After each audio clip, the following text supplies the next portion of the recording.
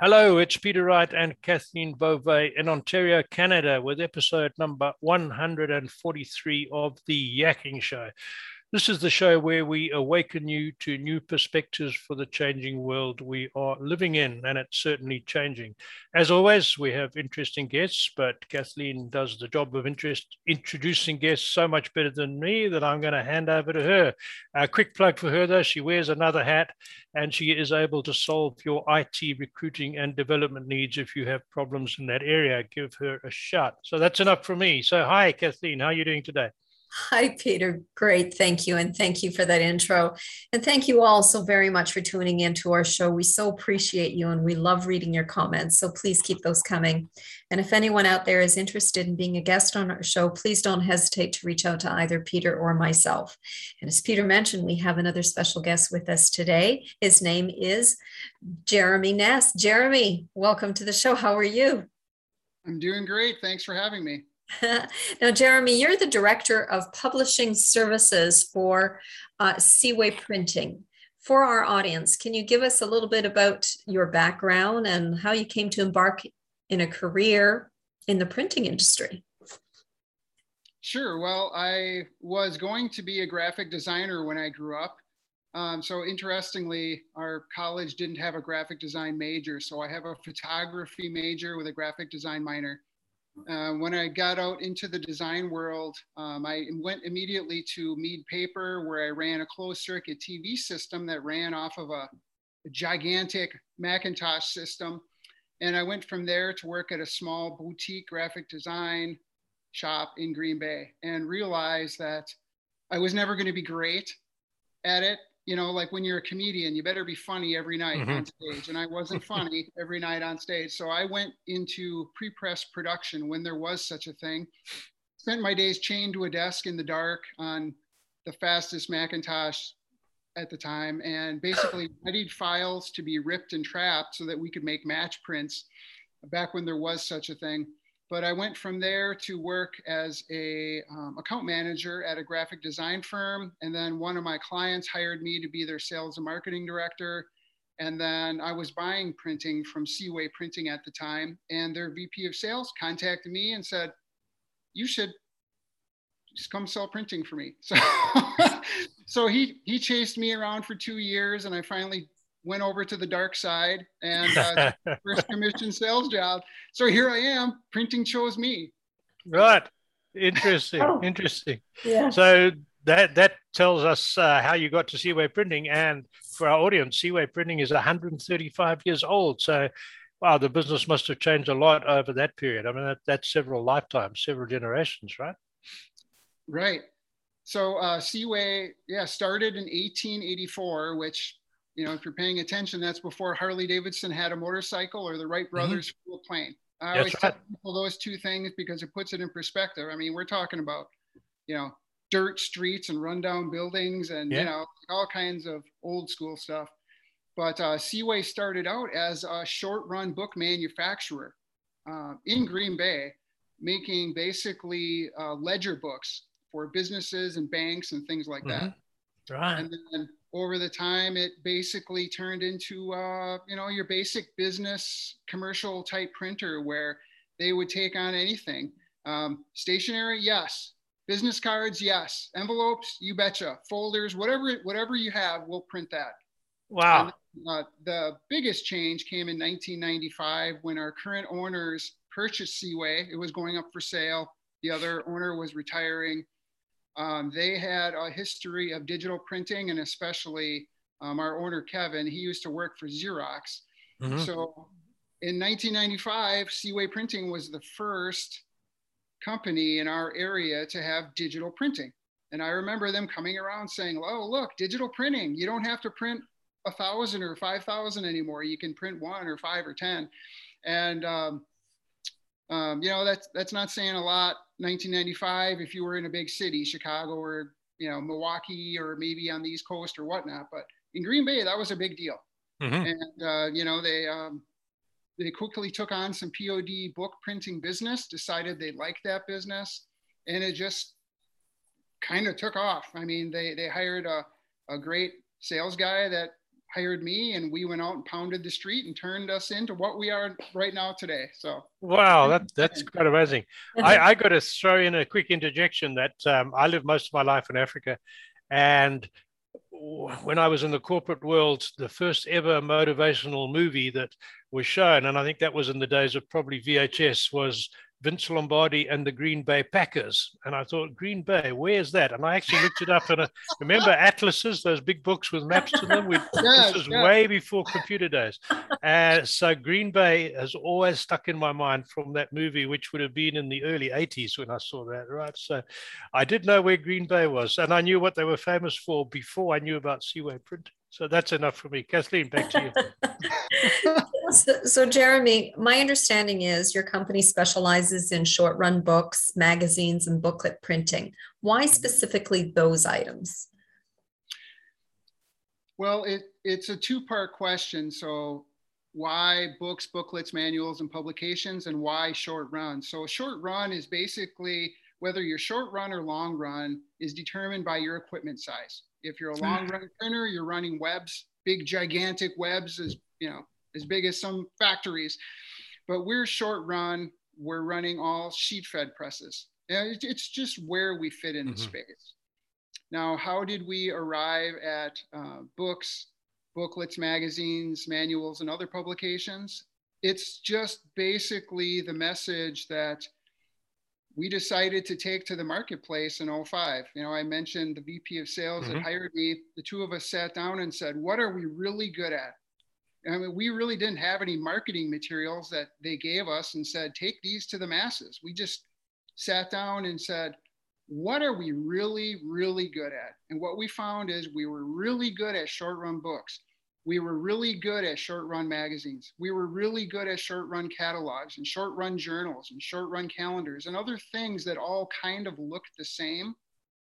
And we also isolated our two main markets, which were publishers and associations that publish. And it's no coincidence that we're 4 hours north of Chicago, which is the second largest concentration of professional and trade associations in the lower 48. So that's how we wound up where we're at. We took the message to the streets, basically told people the truth, which is we're really good at these things for these types of people. And we told those people that message and we proved it. And here we are. Wow. So I'm going to jump in and endorse exactly what you said. And I'll give myself a plug because I first met Jeremy when Jeremy's company, Seaway Printing, printed my book, which you could get from contacting me on the website. However, I've experienced your excellent customer service firsthand through this whole process of getting my book printed by you guys. It seems to be part of your company culture. When I compared the reception, reaction, and communications I got from several other printers and other businesses. So how do you do that? How do you get it so entrenched in your culture that it just seems natural from the customer's point of view?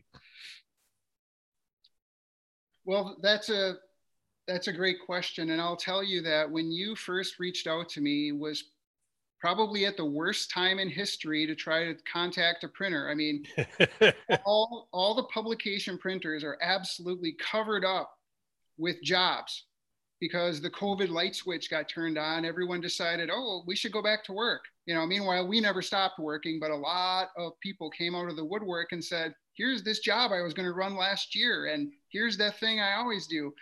And so the snowball started rolling downhill. And the demand on press time is unprecedented right now.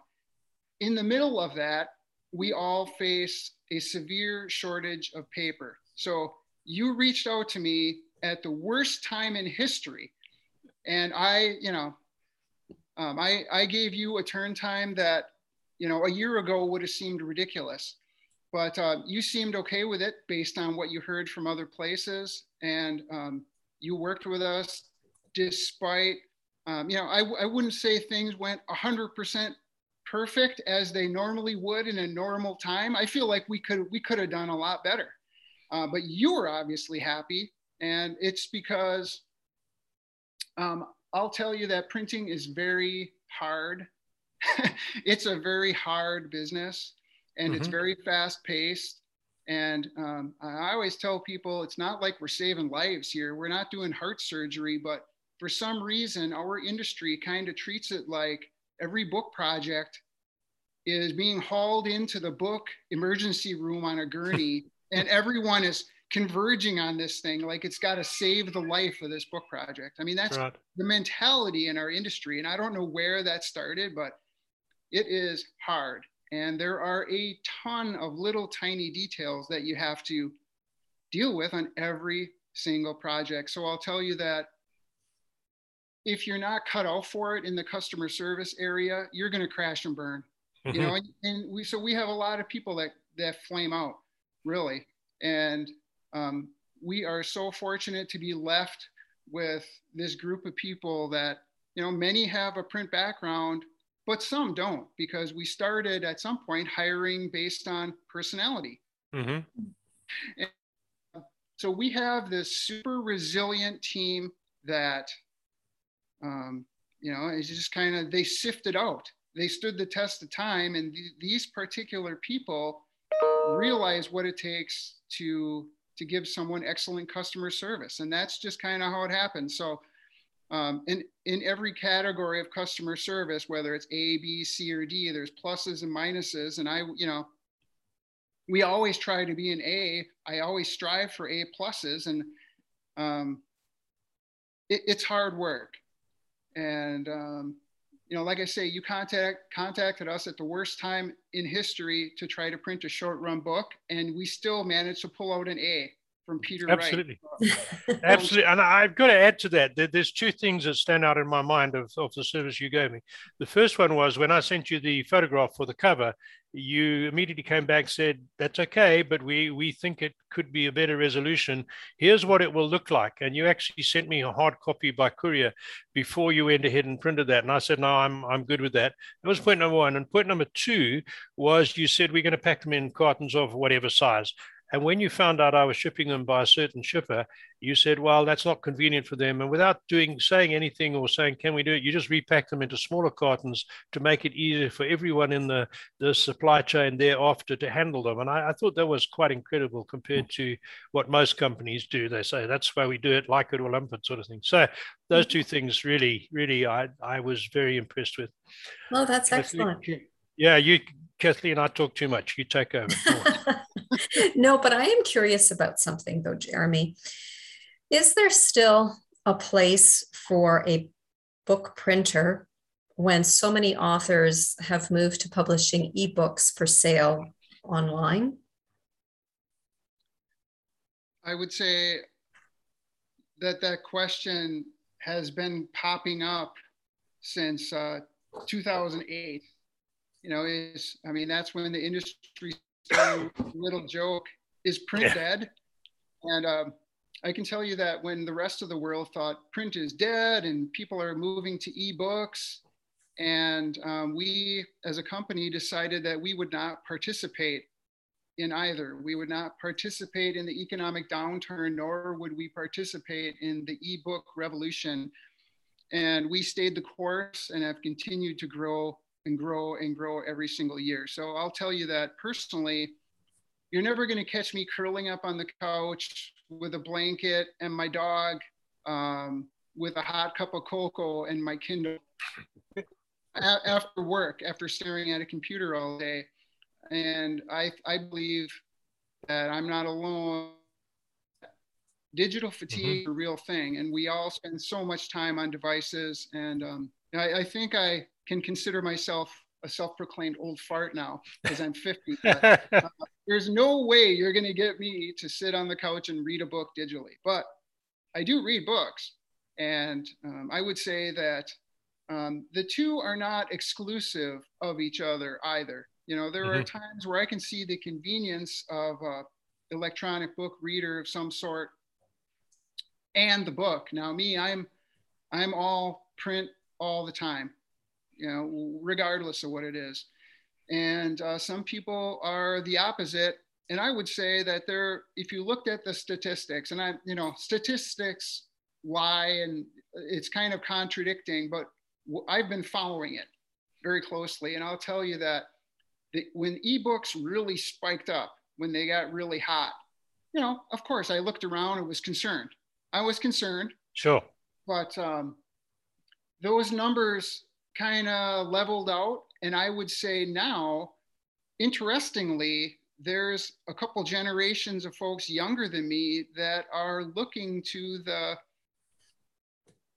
older technology because they are experiencing the same fatigue that we all are. They're the same as vinyl records are cool. Chuck Taylors are cool. Yeah. Books and magazines and other printed things are cool for some of the same reasons. So I would say that I've looked at statistics that show that, hey, books are declining, but I think reading is declining, and books are still super viable. And if there was another plant just like ours that I could wish into existence tomorrow, I would have that full of book printing too. So as an indicator, I'll say that books are here to stay. I'm glad to hear it. That's good to hear. Yes. And I agree. I have an e-reader. I find it really convenient because it's got a few books on it. So if I'm going to be waiting in a doctor's waiting room, which of course we can't do at the moment with this virus thing, but if I'm likely to be delayed somewhere, it's so much easier to take that than a big heavy book.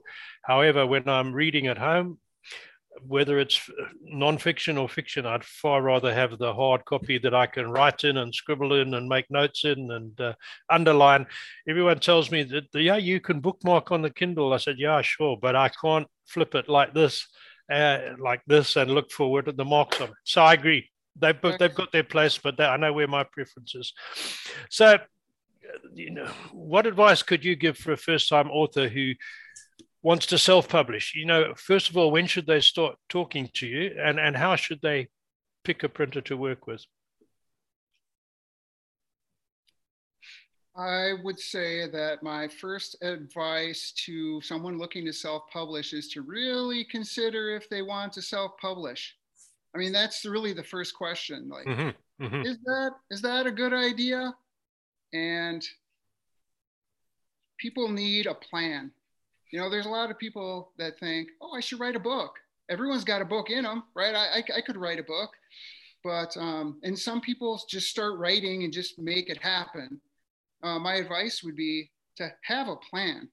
And I find a lot of people, they get to the end of writing a book and they're like, well, now what do I do? They have really no clue. So, I mean, there are options. You can go it alone. I don't know if you went it alone. I mean, your book turned out great. You probably went alone, right? But there are a lot of folks like you that get to the end and they say, well, now what do I do? How do I edit this thing? And they try talking to their neighbor and their cousin and their friend and their nephew to try to edit this book down. And book editing is a whole thing, and oftentimes I refer people to small publishers that work with self-publishers and they help them get the job done. They might edit your book. They might format the book in something that as a printer, I can actually print from. They might help you get a expertly designed cover. I mean, we all hear that the cover is the most important thing to grab someone's attention to get them to buy that book. But oftentimes it's kind of the thing they do last.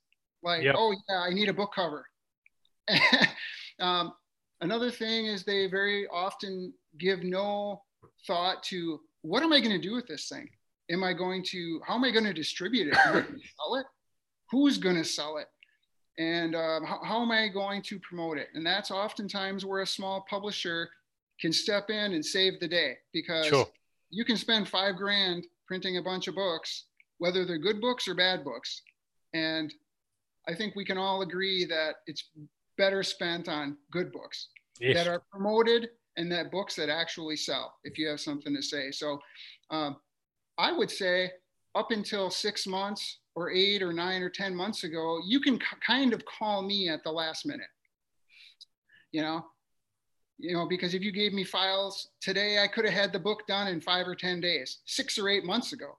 But now, given all this demand for press time and all this paper shortage thing, it's going to take me about a month to print a short run book these days. So you can still kind of wait to the last minute, but I always tell people, what harm does it do to reach out ahead of time? Make Absolutely. that part of your plan. And Absolutely. you might not have an exact figure for me and exactly what that thing is going to cost in 6 or 8 months, but at least you'll have a rough idea. Oh, sure. It'll help you put a cover price on it. You know, I mean, those are the main things: is have a plan, decide if you really want to self-publish. Is that the right thing?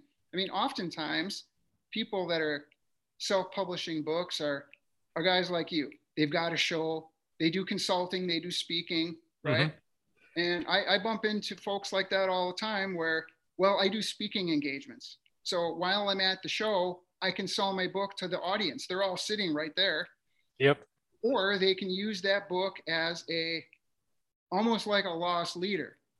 When they're trying to book the gig, if their price is a little too high, rather than cut their speaking fee, they'll say, well, I'll tell you what, I'll just throw in a book for everybody that shows up. Boom, done. Yep. I mean, Yep. so just have a plan. You can wait to talk to me till the end if you want, but just make me part of your plan. Make the printing and distribution and promotion, all that part of your plan. That's what I would tell people. Good advice. Good advice. Yeah. So Jeremy, tell our audience a little bit about your other interests. So my understanding is you like kayaking, playing the ukulele. You do some volunteering with the German Shepherd Rescue. And I have to tell you, when Peter and I were going over some of these questions this morning, it really sparked another discussion about dogs, because we both love dogs, and I had a German Shepherd as a kid. And I'd love to hear more about that.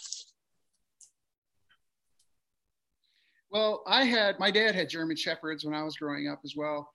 And, I was in college, and, I did have a dog for a while that I kind of stuck with my parents and went off and did other college kid stuff, like many of us have done in the past. But once I got to be a respectable, upstanding adult in the world, I volunteered some time at a local Wisconsin, I think they were called Wisconsin German Shepherd Rescue. They were just north of Appleton. And I just went down there and walked dogs, hung out with dogs, picked up dog poop. I just helped out. You can probably guess what, I wound up with a rescue shepherd, and then I quickly wound up with a second rescue shepherd. And so I led those dogs kind of, down the road till they got old, and then I went on after they passed away and got yet another one who turned out to be the greatest dog in the whole world. I call him. He was a rescue dog, and great German Shepherd. And actually, he passed away from cancer. So now I have a 2.5-year-old running around here today, actually. So I don't volunteer at the rescue anymore, and it's for the best. I would just wind up with a ton of dogs. But I do have a lot of outside interests, and I would kind of break those down into 3 things. I would tell you that I'm super interested in working out, fitness, high intensity interval training, nutrition, and kind of hacking my body to be as healthy as I can. I mean, I have a pretty strong why there. I don't want to get type 2 diabetes like my dad and get part of my foot cut off and wind up not being able to have fun in life. And, I'm really focused on quality of life as I get older.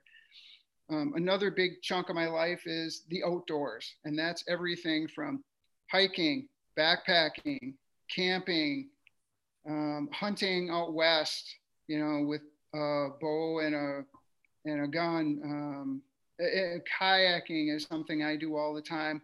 Heck, I drag my family up north and we just hang out and sit out in nature. It's an undeniable part of who I am.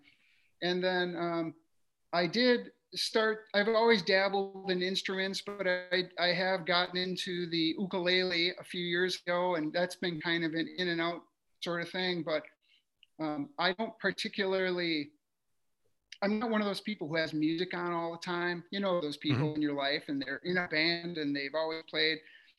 But I realize that as I get older, if I want to I'm trying to keep my body healthy. So if I want to keep this thing healthy, I need to keep growing stuff up there, however that works. And I thought, wow, what a great way to do that than to pick up an instrument.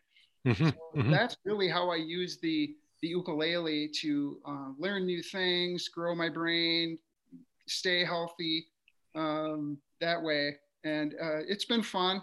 And I mean, we're just scratching the surface on stuff Jeremy likes. It's a long list of It sounds good, and I know what you're talking about. I love the outdoors. I love walk. I used to do a lot of running, marathon running, and then I overdid it, messed my knees up, and my doctor said, the human body's not designed actually to run 50 miles in a day. So I think you should stick to shorter distances. Then I started walking.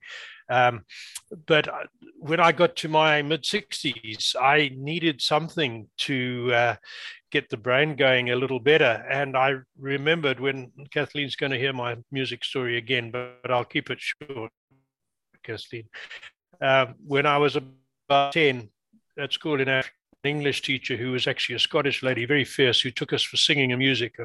Cut a long story short, after the second lesson, she said, Peter Wright, you're absolutely useless. You will never play a musical instrument or sing a note. Schooling was harsh in where I came from. And that stuck with me for 45 years. And then when I needed a big goal and I couldn't run marathons anymore, I went out and bought a guitar. And then I started teaching myself to play. And then I took lessons. And I'm not good, but I can play. And I have a thing like a ukulele. It's called a Merlin hanging up on the wall. It's a Canadian instrument that I fiddle around with. So, and I really agree with you. If that learning to play music and carry a tune seems to get the brain going. And I do it for the same reason. I don't want my brain to get addled as I get older, So anyway, that's enough about me. But what I wanted to ask you is, you've had a lot of experience with authors. So based on that experience, Jeremy, as you said earlier, so many people want to write a book and they come up and say, I need to write a book. I'd like to write a book. But I guess the percentage that a lot do write, but the percentage that get it into print, whether it's a bestseller or not, is very, very small. What's the difference? What's the key to going from I want to write a book to actually having a published book? Is there a key to that, do you think? I think that what you're talking about, that percentage that does and the percentage that doesn't, is no different than the people that make YouTube videos and the people that watch YouTube videos. Matter of fact, a friend of mine just the other day said, for the next decade, there's going to be watchers and there's going to be creators. Don't be a watcher, be a creator. Mm-hmm. And I kind of related that instantly to the whole book writing process, because that's my thing, is working with authors. And, you can call it pretty much 100% of the time when they decide to reach out to me early and they tell me they're going to write a book. You can almost call it right there, whether they're actually going to or they're not going to. Mm-hmm. Mm-hmm. And mm-hmm. it's the people that seem to have a well thought plan. I guess it kind of goes back to an earlier question, is the people that show up and you can tell they've actually thought through it. Those are the people mm-hmm. that are going to do it. And, and some people start out thinking that they're going to make a bunch of money, right? Yeah. You're going to make a bunch of money. Well, I don't know.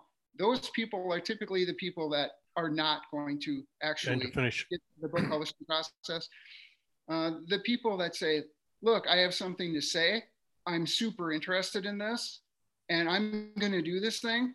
And it might even cost me money, but I'm going to go ahead and I'm going to write this book, and I have a pretty good idea how I'm going to distribute it and promote it. But regardless, I'm doing this thing. I know that they're going to call me back in 6 months and say, I did it. It's done. Yeah. So again, it's a well thought out plan. And I don't know if there's a characteristic per se that I can put my finger on, but I can tell the people that will and the people that won't. That won't, right. And it's not easy. Never mind the creative side. Just just that little one of mine was many days, and I had to set a deadline of 1,000 words a day or write for an hour every morning from 5 o'clock, 5 days a week for several months to get. I wrote a lot more than went into the book, but to get it done. And that's hard for a lot of people. It was hard for me too. Anyway, enough from me. Kathleen, back to you. We're running out of time. Yes, we're running out of time. So, Jeremy, how do people contact you? Well, people are always more than happy to give me a call, shoot me an email, or, a lot of people track me down on LinkedIn these days. Okay. a lot of people come to me the same way Peter came to me. They know a guy that knows me, and they say, who can help me with this thing? So a lot of it's referrals, but LinkedIn is a great way. Anyone can always call me or always email me, or if they can't find me, they can always call Seaway Printing. Go to seawayprinting.com. They can call the main number and say, I want to talk to Jeremy Ness, and they'll get you connected. Excellent. Well, thank you We'll so put all much. We'll put that on there. Thank you very much, Jeremy. That was great meeting you on the screen instead of just on the phone and talking to you. Thank you. Yes. Thank you, Peter, and thank you, Kathleen, for the opportunity. It's been great just to shoot the breeze a little bit, and what a great opportunity. You're welcome. I really appreciate it. Oh, you're welcome. And thank you all so very much again for tuning in. And we love reading your comments, so please keep those coming. And until next time, everyone, take care. Bye-bye.